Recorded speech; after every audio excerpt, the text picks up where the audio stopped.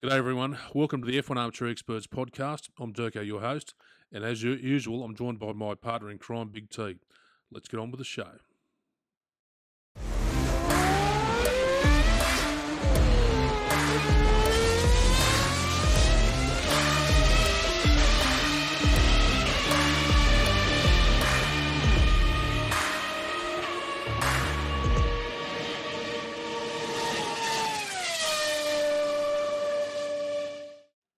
So, Tony, just to explain to a few people, you're more commonly known as Big T.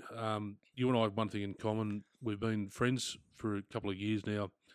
We've never actually met in person, but we met through the group when you joined the F1 Armchair Experts group on Facebook and through many a lengthy phone call through the WhatsApp. We've discussed a lot of stuff about F1, especially our love of McLaren. I'm a McLaren fan. I know you're a McLaren fan. Just give us a bit of background about yourself.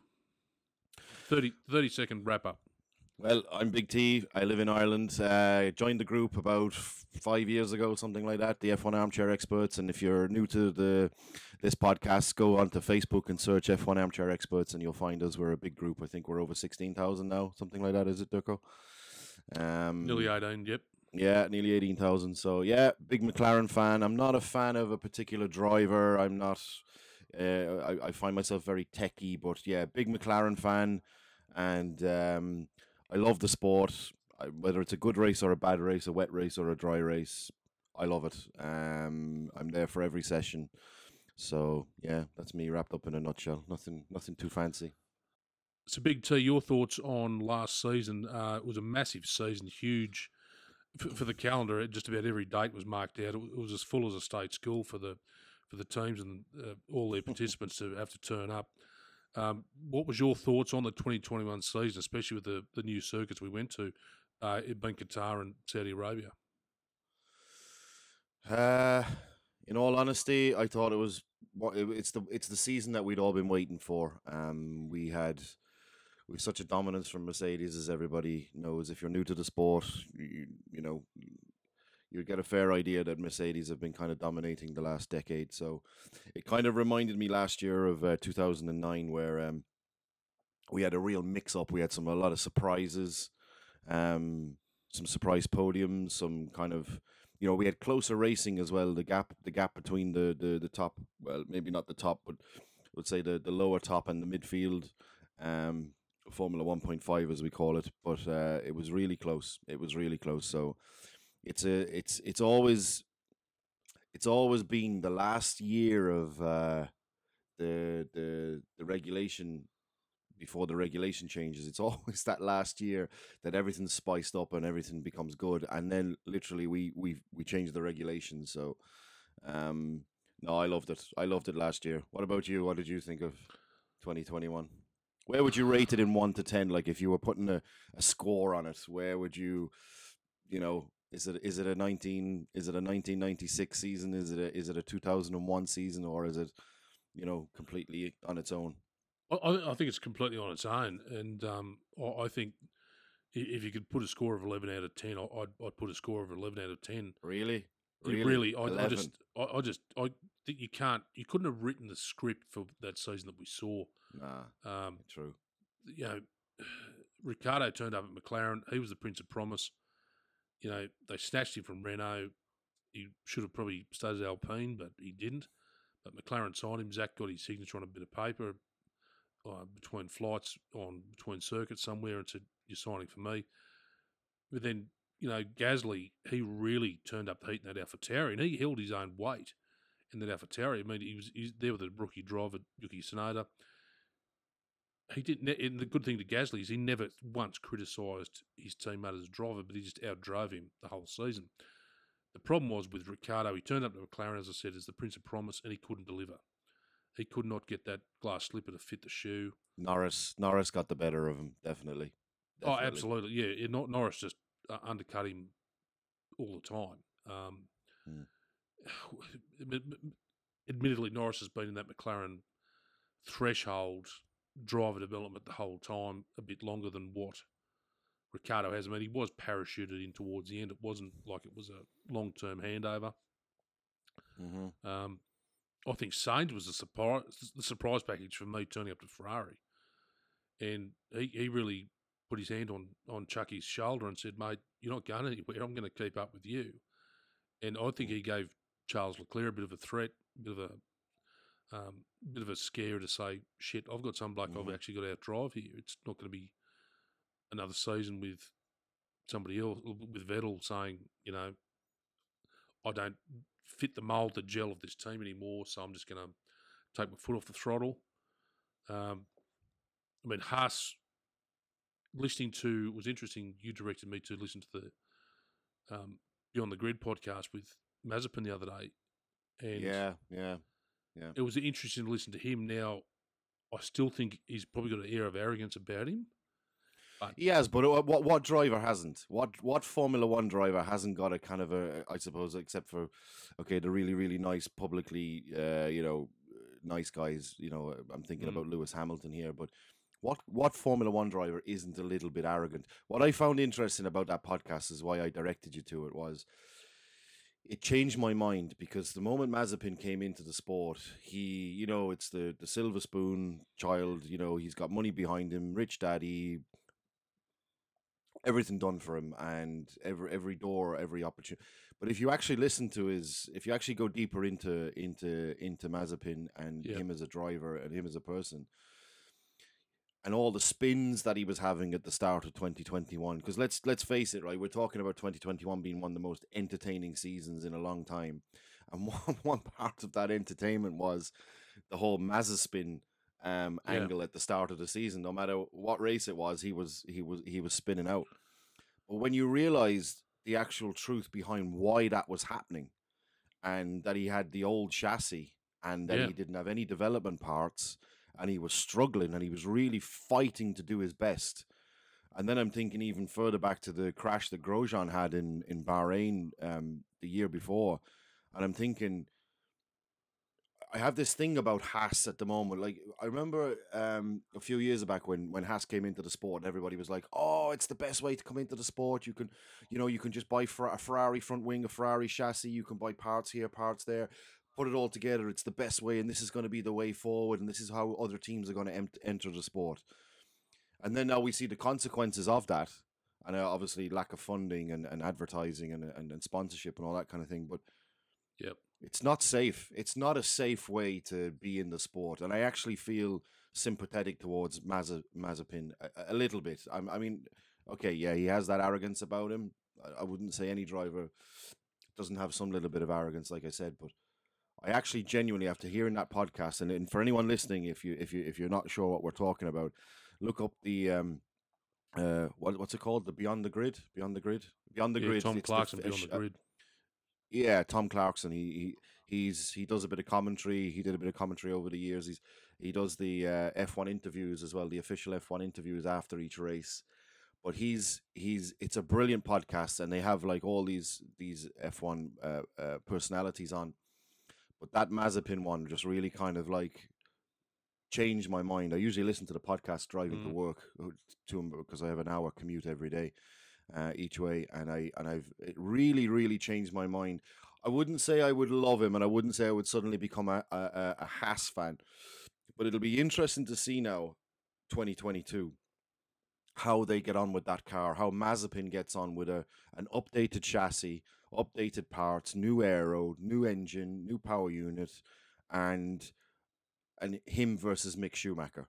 Like, literally put the two guys. I mean, isn't it going to be sad to see Mazepin outracing Mick Schumacher? Look, it will be, and I've got to admit, I was one of the first blokes to be critical for Mazepin even before he'd started. I thought this bloke's just a complete handful to deal with. Why?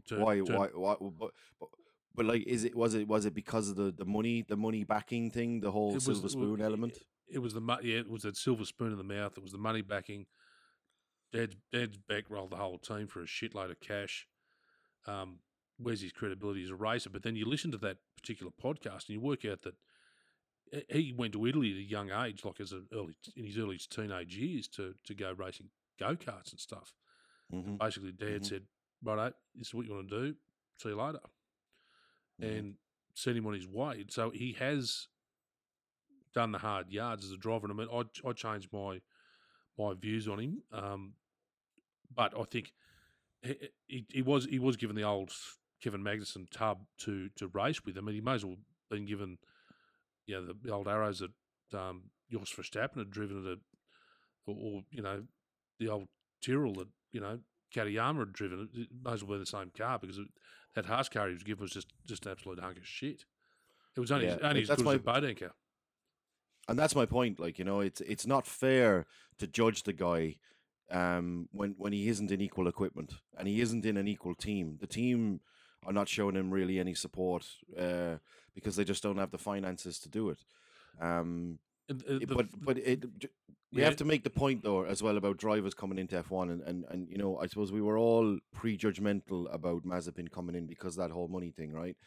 And I don't want to spend the whole podcast talking about Mazepin, but just while we're on that topic, is we all have to remember that these guys have earned their way to F1. You can't enter F1 unless you have enough points built up for a super license. So it's not like these guys are just arriving and they've paid their way in. I mean, obviously at the very end, once they have their super license and they have their points earned, yeah, money does help you get into a particular team, but it's not going to get you into a top team. It's only going to get you on the back of the grid. But still, the point is that they've earned their way up through all the categories, and that doesn't get seen a lot of the time. It doesn't even get mentioned that they've done F4, F3000, F2. It's like, oh, here there's this guy with loads of money, and like he shouldn't be there. So my closing comments on the 2021 season are: I think Mazepin was given a dud deal with the tub because he was given K-Mag's old car, because the car that Mick Schumacher was meant to get was the one Grosjean put through the wall in his incident. Yeah. So then Haas had to build a completely new tub. I actually think the one that he actually crashed, the one that was actually on the back of the truck, would have been fucking faster than the one Mazepin was in this year. Well, yeah, totally agree. But Mick Schumacher got a completely new tub, which was reportedly a shitload lighter.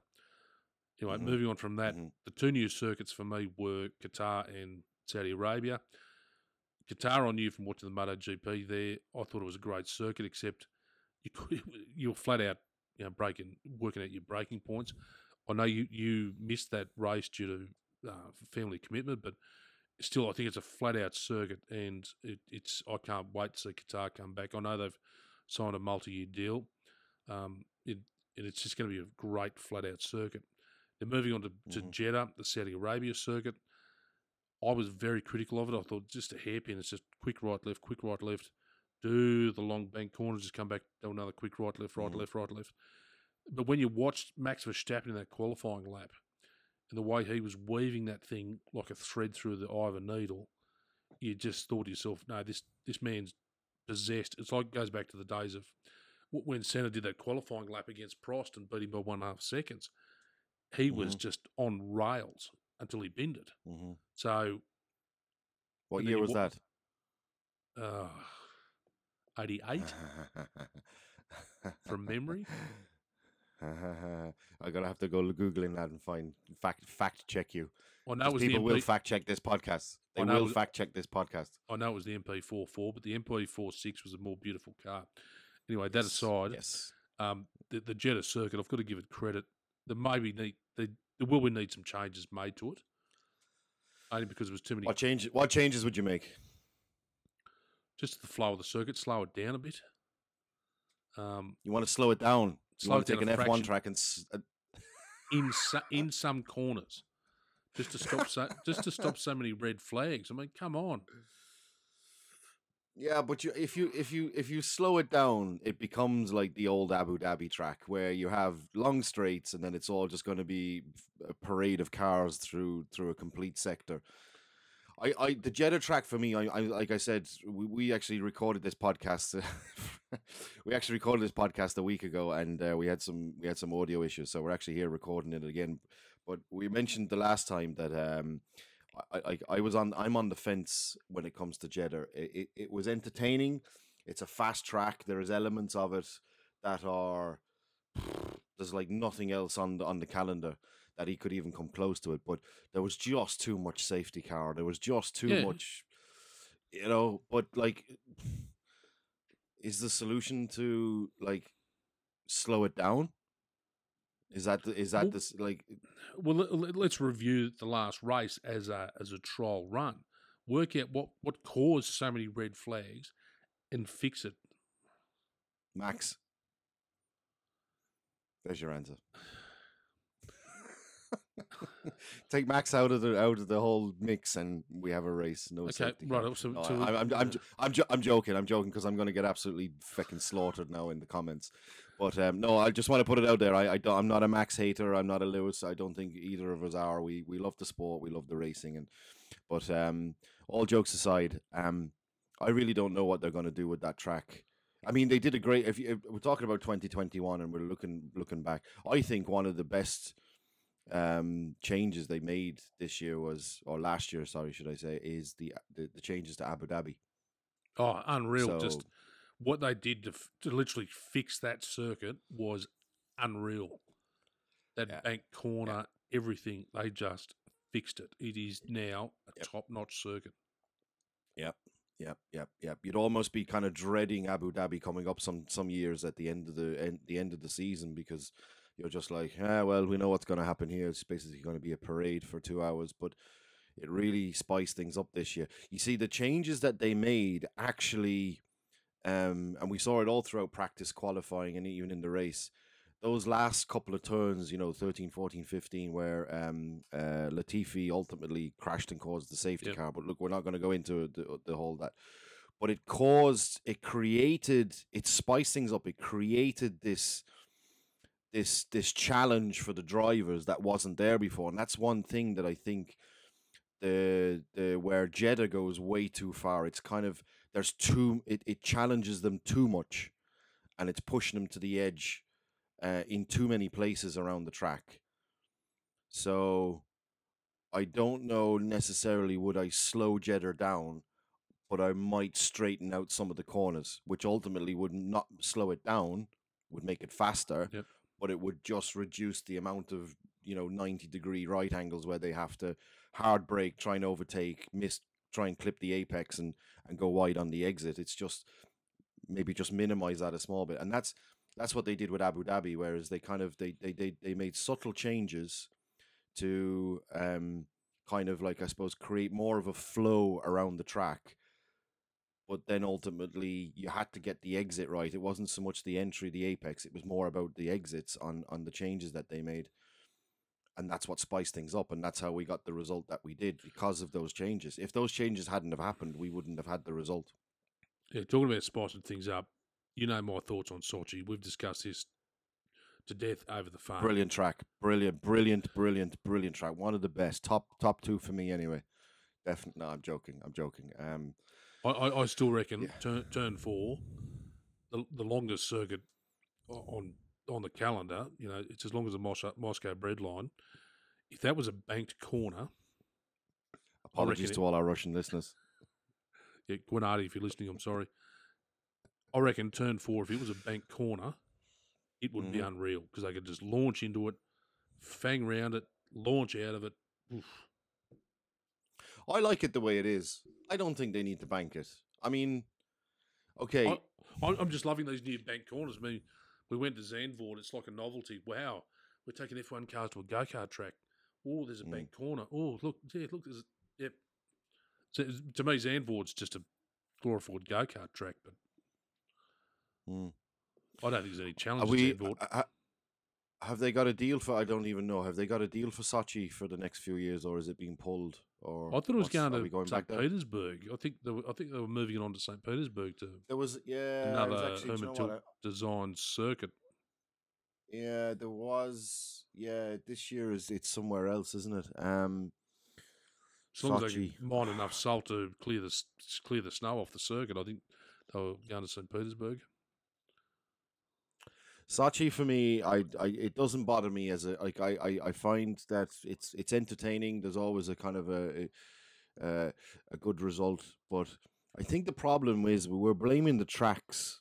I don't know if people would agree with me on this. So if you're watching this podcast on YouTube or you're listening to it in the Facebook group, post your comments below and would you agree with me on this? Is that we're blaming the tracks for the kind of, I suppose, what's being termed as boring racing.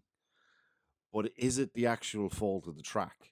If you were to put everybody into Sochi in equal machinery, which we're going to see next year, well, not Sochi because we're not back there, but if are we in Sochi in 2022? I don't even know. Oh my God. I believe so. I'll just double check that. Yeah, yeah. So like if we're in Sochi this year, okay, and they're all in fairly equal machinery, would we have a spicier race? Would we have better racing, better overtaking, more strategy on tires? Um, um, I suppose, yeah, my argument is moot though, because Abu Dhabi was kind of the same vein of opinion, and they changed the track, and it changed the racing. But at the same time, the cars the cars are a lot closer together now in this last race, or on that last race. So Yes, we are back to I Sochi. don't know. The We good thing are is we're going back to Canada. I love that circuit. Montreal. Oh, Yeah, what a yeah, circuit! I've driven it, and it is just yeah, unreal. Love that circuit. yeah. You Uh, drove. What did you drive it in? a Ford F50 motorhome. It was ironic. I had Holly in I, the passenger seat, the three kids in the back. There was a half marathon being run, and I'm just driving around this circuit going, nailing all the witches' hats. oh, There's these poor joggers are getting out of the way. There's some mad Aussie and left-hand drive cars trying to do his hot lap of the circuit de Gilles Villeneuve. fuck me, fuck me. Like when someone says to you, "I drove that track," you paint a picture in your head that you were in some kind of, like, I don't know, a BMW M3 Sport, No. or a Formula 2 or a Formula Ford or something, a track day, or something cool. There were these hot laps in a McLaren. No, a fucking motorhome with your wife and someone doing a marathon behind you. Yeah. There you go, ladies and gentlemen. Durko, everybody. It was like National Lampoon's does the Canadian Grand Prix. Meet the Fockers. Meet the Fockers. It was like Meet the Fockers, yeah. Meet a motorhome. 7.3 litre V10 doing a hot lap. Oh my What? God! What? And I've What? got this fucking picture in my. Hang on now a second. I got this picture in my head now of you with big bushy hair, a half-grown beard, aviator sunglasses, just fucking. Hey, turn 3, Holly, Holly, here we go. Turn 4, look at this, Oh, and she's just sat there going like, "Oh, get me out of here." just clip that curb. Oh, the pots and pans are falling out of the cupboard. Yeah. Then I got on the straight. The fuel gauge has dropped. Oh, yeah. Right. Moving on, T. The Yeah, 2020 please. season is going to be about some new cars. What's your thought on the new cars? Love him, love him, love him, love him, love him, love him. Um, I suppose the technology that they're bringing back, I suppose, yeah, we did talk about this in the first recording that we did, was about the whole the Ross Brawn and Pat Simmons. They've basically redesigned. It's going to be like a Ross Brawn, Pat Simmons wet dream. I know that doesn't paint a very good picture in people's heads, and I apologize, but like these cars, every little detail has been thought about. Every single little detail. They have done wind tunnel test after tunnel test after tunnel test. They've taken all the complaints from the drivers. They've taken all the complaints from the fans. They've taken all the complaints from the teams and the engineers, and they've basically tried to tick every single box. Mm. They obviously have restrictions as well as regards the design, or not, sorry, not the design, the emissions, and obviously we're in a more kind of a, excuse me, a kind of an environmental. We're going green.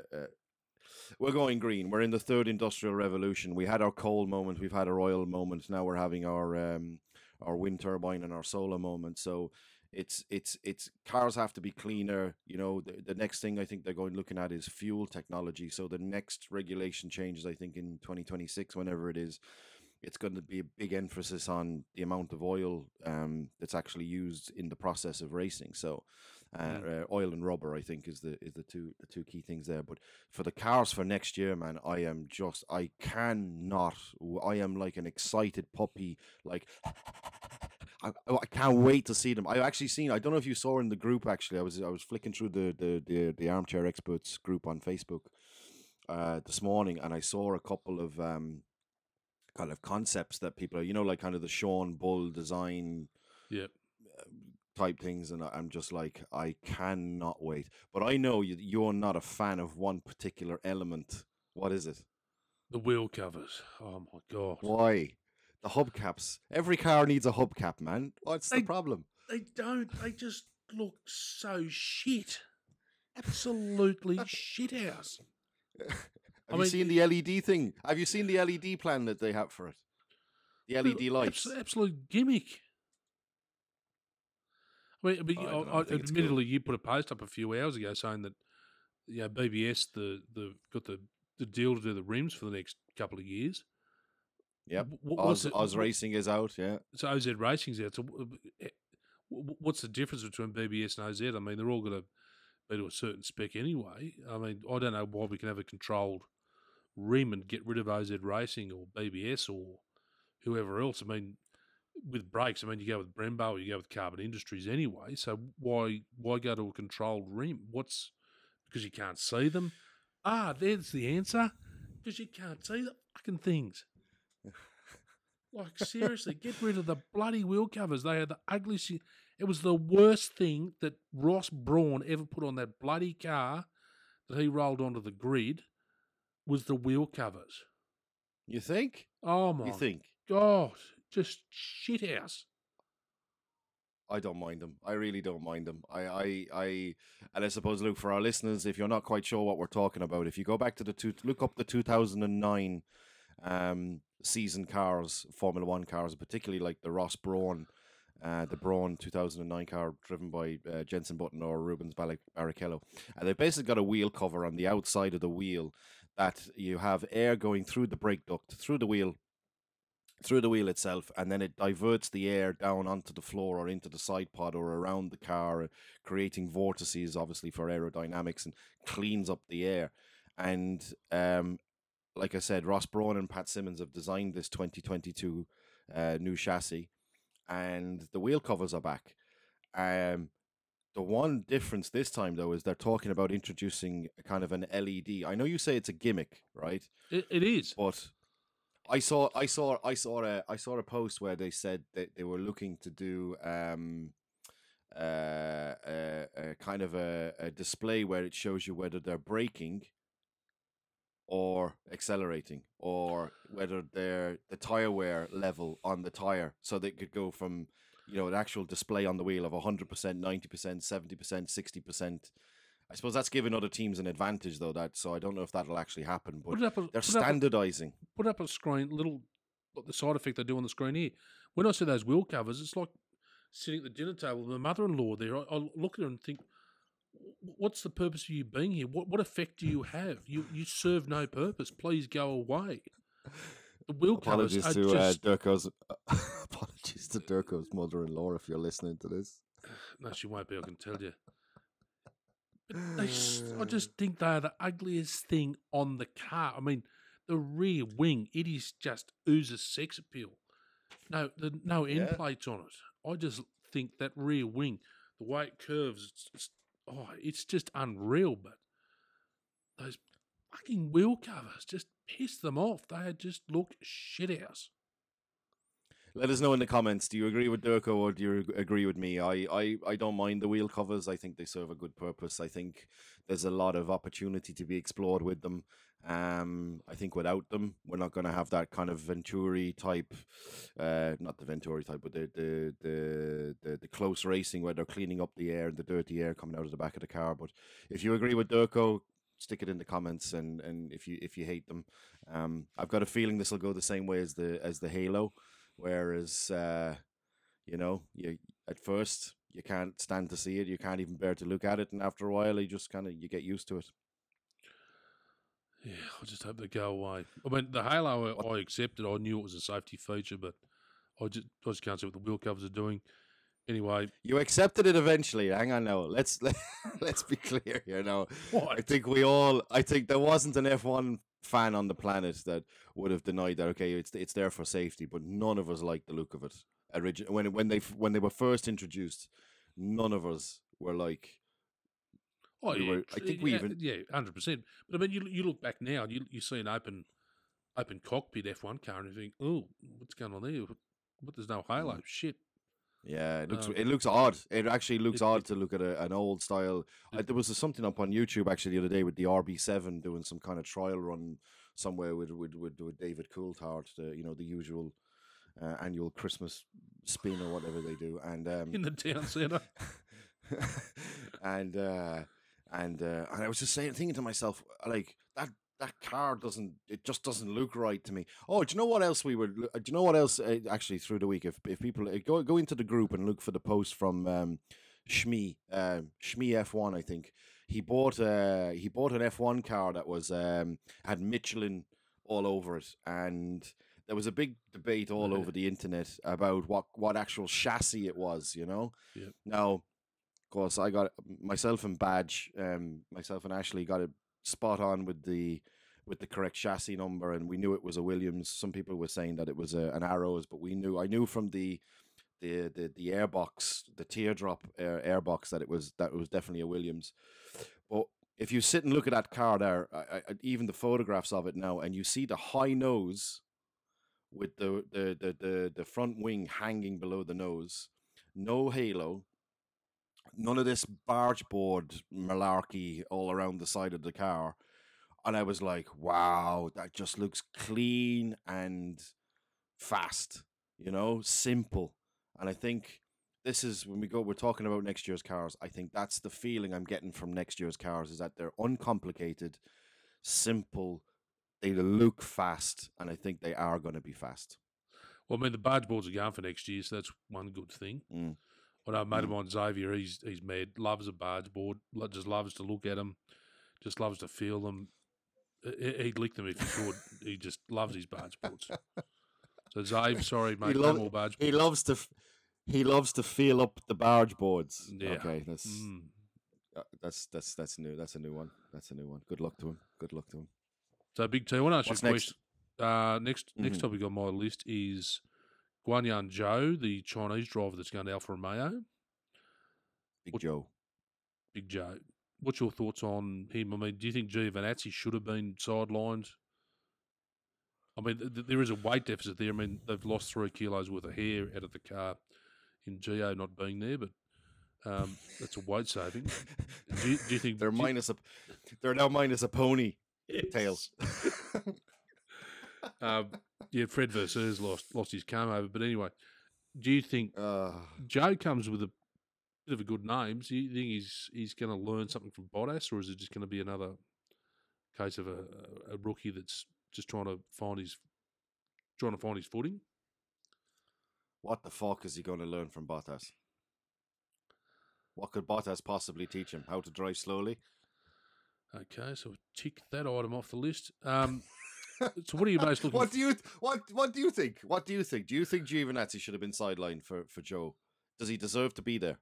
Has he earned his super license? Has he shown that he's capable to win races? Has he shown that he can develop a car, or he could give good feedback, and or is he just a cheap option? Like, what's the? I watched the video on Joe. His parents moved from mainland China to the UK when he was a young child, just to develop his karting. I mean, he's gone up through the ranks, and he has proven himself in the lower categories as a driver academy participant, and I think he's deserving of the position. I want to see what he's. I'm not going to criticise him for his first couple of races. I think usually the first 3 or 4 races are always a bit of a trial test to find your footing within the team, get the setup. Totally different car, totally different package. But I think by at least mid-season, we'll be seeing what he can really deliver against a more experienced teammate who's won 10 or so races in Bottas. But I mean, Bottas has gone to a new team, new engineer, whole new package. I don't think Bottas has ever driven with a Ferrari engine, so that'll be interesting in itself to see how he's going to go with the engine mapping. And now, I think that's one thing that Ricciardo probably struggled with. He's never driven a Merc engine, as far as I know. So he may have struggled with the engine mapping of the Merc donk that's bolted to the back of that McLaren. Right. That's part of the equation you've got to take into consideration. But surely I don't know if I've ever agreed with that. I mean, Yeah, I suppose Bottas has really been predominantly Mercedes driven, and I think Ricardo was predominantly Renault because they were Renault engines when he was at Red Bull. Yep. They were jumping to Honda. He jumped ship and went to Renault, which obviously was a Renault power unit, and then he ended up in McLaren. But like, I feel that he had the same results in the Renault at the Renault works team when Cyril Abiteboul was heading up. He had the same kind of results there as he had with McLaren. I mean, I wouldn't really say that there's much between them. Like, he should have stayed with Red Bull. I think that was. It could be we could be looking at a very different world champion right now, but yeah, sure. Look, we'll never know. But If he'd stayed with as Renault and regard, became Alpine. no, if he'd stayed with Red Bull, if he'd stayed with Red Bull when Ah, Red Bull made the jump to Honda, then I think I think Ricardo was well enough in there with Marco and Horner that between himself and Max that they'd been close because like and again we talked about this last week. Ricardo, I remember watching Ricardo. I'm not like I said, I'm not a fan of drivers in particular. I just stay away from drivers. I just follow a team and that's it. Whoever drives them drives to them. I like Norris, but Ricardo a few years ago when he was at Red Bull was very very racy, late on the brakes. I yep. remember watching him at China at Shanghai racetrack. It is Shanghai, isn't it? China. Yep. I can't even fucking Saturday morning here, lads, and it's Saturday night in Australia. There's a very different tiredness level between the two of us.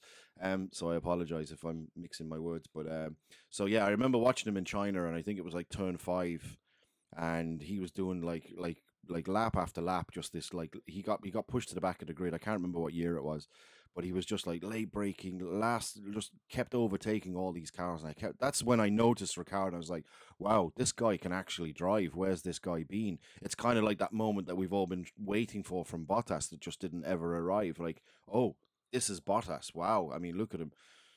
Ricardo for me is he's a great driver, and I feel that he's kind of lost. I think he's lost his edge a little bit. I mean, are we going to talk about Monza?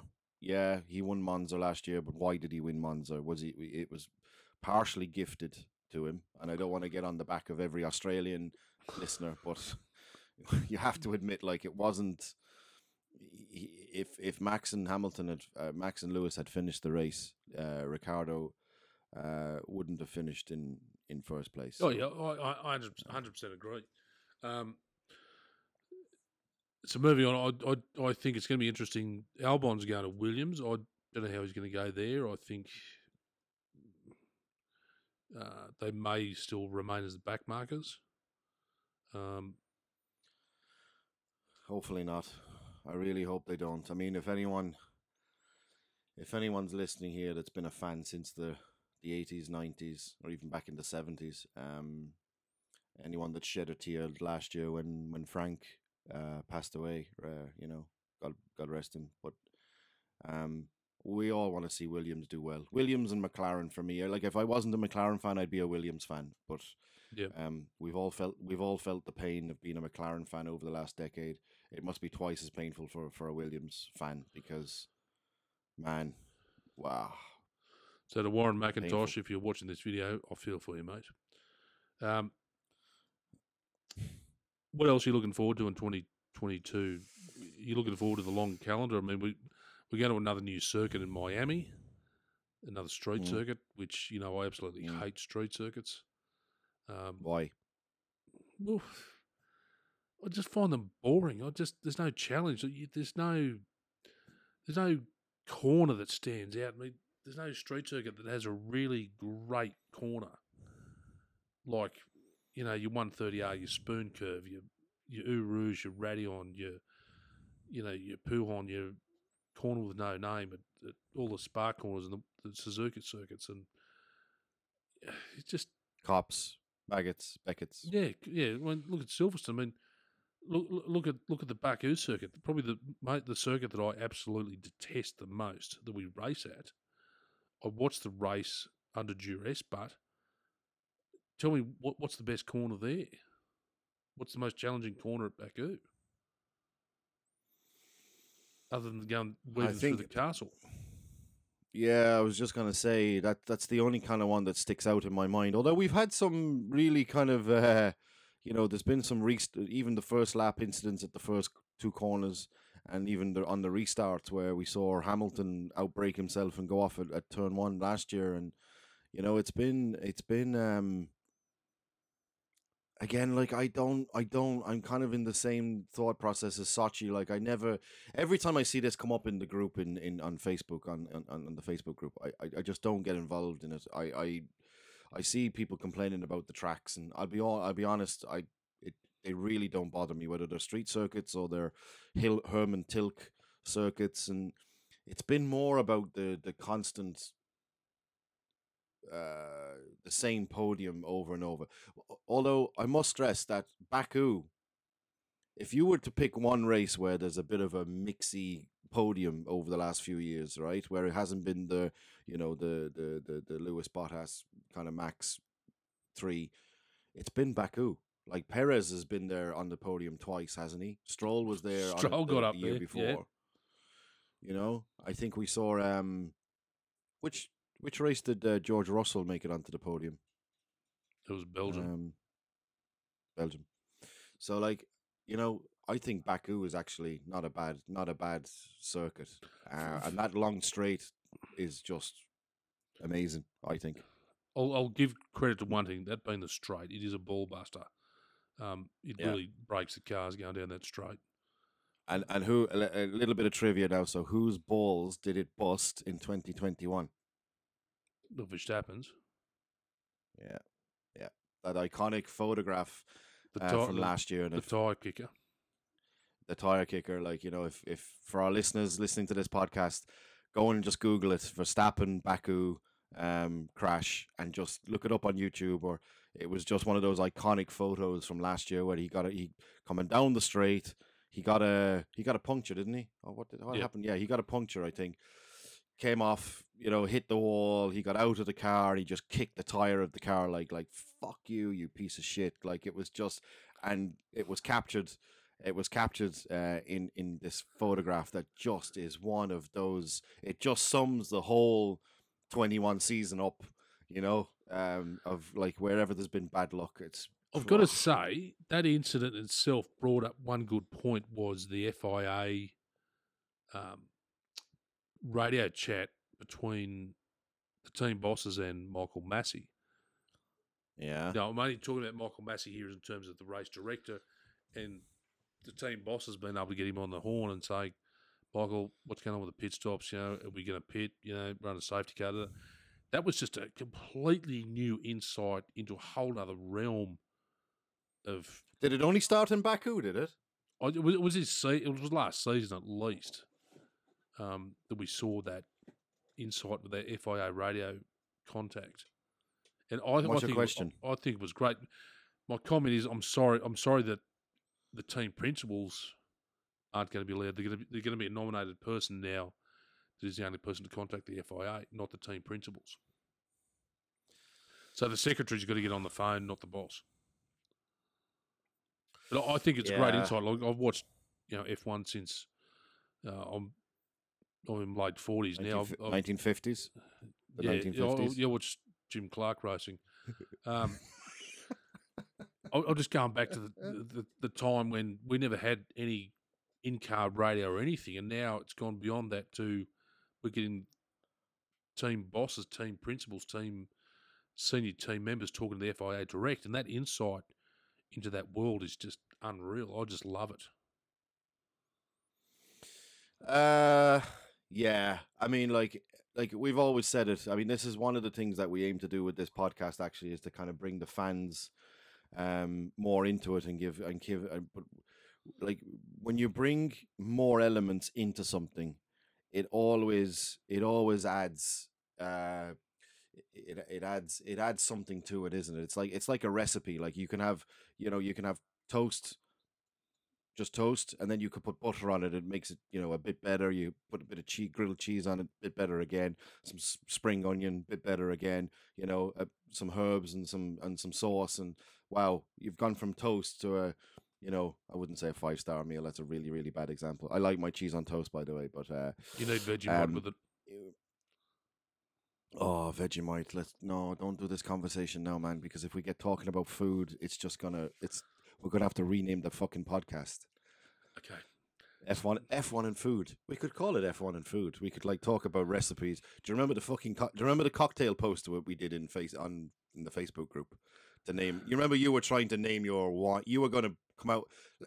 You were going to come out with a brand of wine, and you were Was. looking for names. Yeah, and we were coming up with all these cocktail names, like Yeah. and you were going to call the red. What was you going to call the red? Eau Rouge, was it? Eau Rouge. 130. What was a 130 Chardonnay? There was a Eau Rouge Shiraz. There was a Blanco, wasn't there something There was a Blanco? Parabolica Cab Sav, and there's all sorts of stuff. But anyway, Yeah. But anyway, what was the question? so back on track. I can't remember what we were talking about. Oh, get out. Oh, we were talking about we were talking about team bosses on the radio. Yep. I think it'd be a mistake to take it away. But I feel that even if they kept it now for this year, for 2022, it's not going to be the same, because what'll happen is, given the amount of drama that we heard and witnessed in 21, team bosses are just not going to they're just not going to embarrass themselves. What the only kind of conversation that I did like wasn't so much between the team principals and Massey. It was more I forget his name now. The Red Bull guy. Christian Horner. No. The guy that sits on the far left. I can't think of his name. Oh my god, it's gone out of my head. Adrian Newey. He's the kind of no, he's the racing director, I think. Helmut Marko. For Red Bull. No. He sits on the pit wall, and he's always the guy talking to Massey on the radio. His name's it. Can you think of his name? Name's gone out of my head anyway. But that I found interesting, because that was kind of like, he was very feisty with Massey. He was always kind of like very controversial and kind of like, so is are we allowed to do this or not? Because like I remember the Brazil where Hamilton or Max pushed Hamilton wide, and then there was this whole fucking thing on the radio about is this a penalty or not? Are we allowed to do this or not? Is this included in racing? Is it in the rules? He was constantly questioning. Whereas with Toto, what we heard on the radio was just pure emotion. It was just like, I mean, I lost all respect for Toto Wolff. I'll be honest, after some of that radio stuff in Abu Dhabi. I think we all did. I mean, you've seen the memes that have come out of it. I don't think, even if they kept it, I don't think it'll be the same. You won't hear that same. But if they kept it technical and they kept it kind of, I think it should be kept. But it just needs to be kept technical and kept interesting. Yeah, you're thinking of Jonathan Wheatley as the team manager. That's the guy. Yeah, Jonathan Wheatley. Did you just fucking Google that? Not me. No. I saw your hands moving, like, I'm always moving my hands like this, No. Moving on to some more recent news. Otmar Zafnow has been told to pack his bags, and he's no longer in a position at Aston Martin Racing. The hot rumour is he is going to Alpine. Mm-hmm. Because Bukowski, or whatever his name is, I can't ever pronounce it. The bloke who was Budowski, the bloke who was on gardening leave for about 11 years. He all of a sudden came back, and now all of a sudden he's out of a job again after about a year. But they reckon that Otmar is going to take his job. But now Aston Martin have brought in the boss of BMW Motorsport, Mike Crack. I'm not sure. Mike Crack. They brought him in. Mike Crack is back. Mike Crack is now taking on the team principal role at Aston Martin Racing. Now, clearly, he's don't make a sentence that starts with "my crack" and then the word is taking something. It's just okay. Anyway, he's fulfilling the role. He's been appointed and fulfilling. No, stop using the word taking and filling, please. Just stop. I can't. Okay, so Mike, we'll call him Mike, okay? Mike. So Mike K is turning up to warm the seat at Aston Martin Racing as the team principal. Mm-hmm.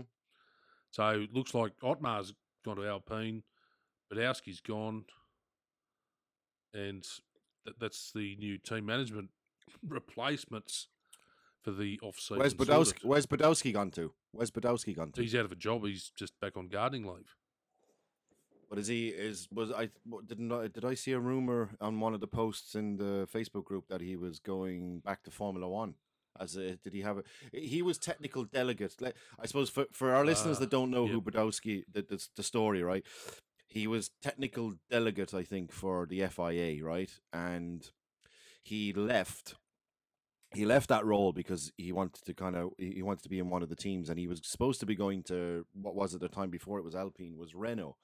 And then there was this whole drama that he shouldn't be allowed to go work directly for a race team after being technical delegate. And I believe his role in FIA was that he'd be the guy responsible for checking the legitimacy of, now listeners, you're more than free to correct me on this, but my memory's a bit sketchy. But I think he was responsible for checking the legitimacy of any updates that any team wanted to bring to their cars. So if there was ever, he has inside knowledge of what makes the Mercedes fast, why it's faster than the rest. He has an advantage because he knows what every team is doing as regards their aero, as regards their engine, where their turbo is placed, their diffuser, their wing setup, their DRS system, their electrics, brake-by-wire, brake disc technology, all this kind of thing. He has first-hand knowledge of all that. And he was literally leaving that role and going straight to Renault. So I think it was Red Bull, that piped up first and said, was it Red Bull? I think it was Red Bull. Probably was Red Bull, knowing that. I think it was. So they piped up and said, "This shouldn't be allowed. This is uncompetitive. This is not fair on the rest of the teams. He has an advantage. He's going to bring it to Renault." And then they brought out this rule about gardening leave, that if you leave a role of this, that you have to be out of racing for like a year before you can join another team. But I don't think that stopped Renault. I think he was working in the background the whole time. But it got everybody's back up at the time, but did it make a real difference? It didn't make any fucking difference in the end, because Renault didn't suddenly start getting podiums when he started working there. And now he's leaving. The rumor is that he's going to go back to the FIA, seemingly. And Otmar, is Otmar? Say a second name for me. Otmar's off now. He's supposedly going to Alpine. Yeah. And is that confirmed? Has that been confirmed? No, but that's a hot rumour. Oh, well, that's definitely true then. Because Badowski had a completely different job to Joe Bauer, who's effectively the paddock policeman to check all the stuff in the grid. Badowski had the more technical insight, whereas Joe Bauer just turned up and said, "Yep, the tape measure's right. Yep, good. Yep, that wheel's attached," that sort of stuff. That was Joe Bauer's job. So we've now got Mike K at Aston Martin. On under Lawrence Stroll's checkbook. Under his master plan to dominate the sport. We have Otmar rumored to be at Alpine. I'll be honest, I like Otmar. Otmar's been a guy that, even when you look back, when Aston Martin were oh my God, Force India. I was trying to think of the name. Force India, and you had go on, bit of trivia. What was his name? What was the old team boss name of the owner of Force India? The guy that ended up in Indian court. guy. He lost all the air. He had an airline, and he was like, he owed all this money, and oh Jesus, Can't think of it. That's gonna bug me. I'll do a bit of a fill here now while you Google that. But he basically kept that team together, Otmar. So when the shit was hitting the fan, and Vijay Mallya. Malia. There we go, Vijay Mallya. So when VJ Malia, with all this controversy was around VJ about all this money he owed and his airline was going tits up and all this kind of thing, and he was basically taking money out of all his other businesses to fund the race team. It was Otmar, in my opinion, that held the whole thing together. Yep. Like they kept racing, they were consistent, they were top of the midfield. They had Perez, they had didn't they have Kamui? Did they have Kobayashi No, at one that point, Ocon or at was one that? Or am I thinking stage. Ocon? Yeah, I'm thinking of Sauber. Sorry, but like Otmar for me is like one of the. I'd put him up there now with the likes of Andreas Seidel. I'd put him up there with the likes of Because Seidel's been great for um, McLaren. I mean, he's turned that yeah, team around. yeah, Stefano the Domenicali. I always thought he was a really good. I think he was probably one of the best for me, anyway. My own opinion. Domenicali was one of the best Ferrari team principals that were in recent years. He was consistent. He was tidy. He ran a good team. They showed development. They showed pace. Alonso was there as well. I think when my friend Alonso when Domenicali was there. But Otmar, I'd put him in that kind of group of good. Like he's kind of often missed, possibly even underrated as a team principal. I think he's absolutely brilliant. I think no matter where he goes, there's going to be results. I think Aston Martin are going to regret getting rid of him. Now, Big T, I've got to start to wrap the show up for our initial podcast. Just quickly, Okay. I want to make one comment. I had lunch with a mate the other day, Xavier, and he made a comment to me across the table. 2026, obviously, there's change in engine rules. His thoughts are Porsche will be powering the McLaren tubs, and also the Audi will be powering the Red Bull tubs from 2026. In 10 seconds, your thoughts? Yes, no, I'd maybe. love to see out. I'd love to see Audi. I can't see Porsche coming in, to be honest. And if Audi do come in, I don't think it's going to be in any affiliation with McLaren. Just can't see that happening at all. McLaren is McLaren, and Audi is Audi. They're two separate brands. So I'd like to see Audi in the sport, but not affiliated to McLaren. Okay. So, Big T, I thank you for your input tonight, or this morning for you, of course. For the rest of the podcast, we will be inviting guests to the show, of course. What I'll be doing is to freshen the quill and ink and to write an invitation to some members to get them on the go to come and join us here in the studio. And, of course, if you haven't joined the group yet, just look up Facebook, f1armchairexperts.com. There's heaps of input. We have lots of challenges, usually on a nightly basis, to keep us interested, and also the latest news, discussion, and our group chats when we do them. Just online discussions when there's live action on the circuit for when a race is going. So if you haven't joined yet, you're mad not to. Come and find us on Facebook, f1armchairexperts.com. I thank you for watching, and I'll see you for the next podcast. Bye-bye. See you guys. Bye-bye.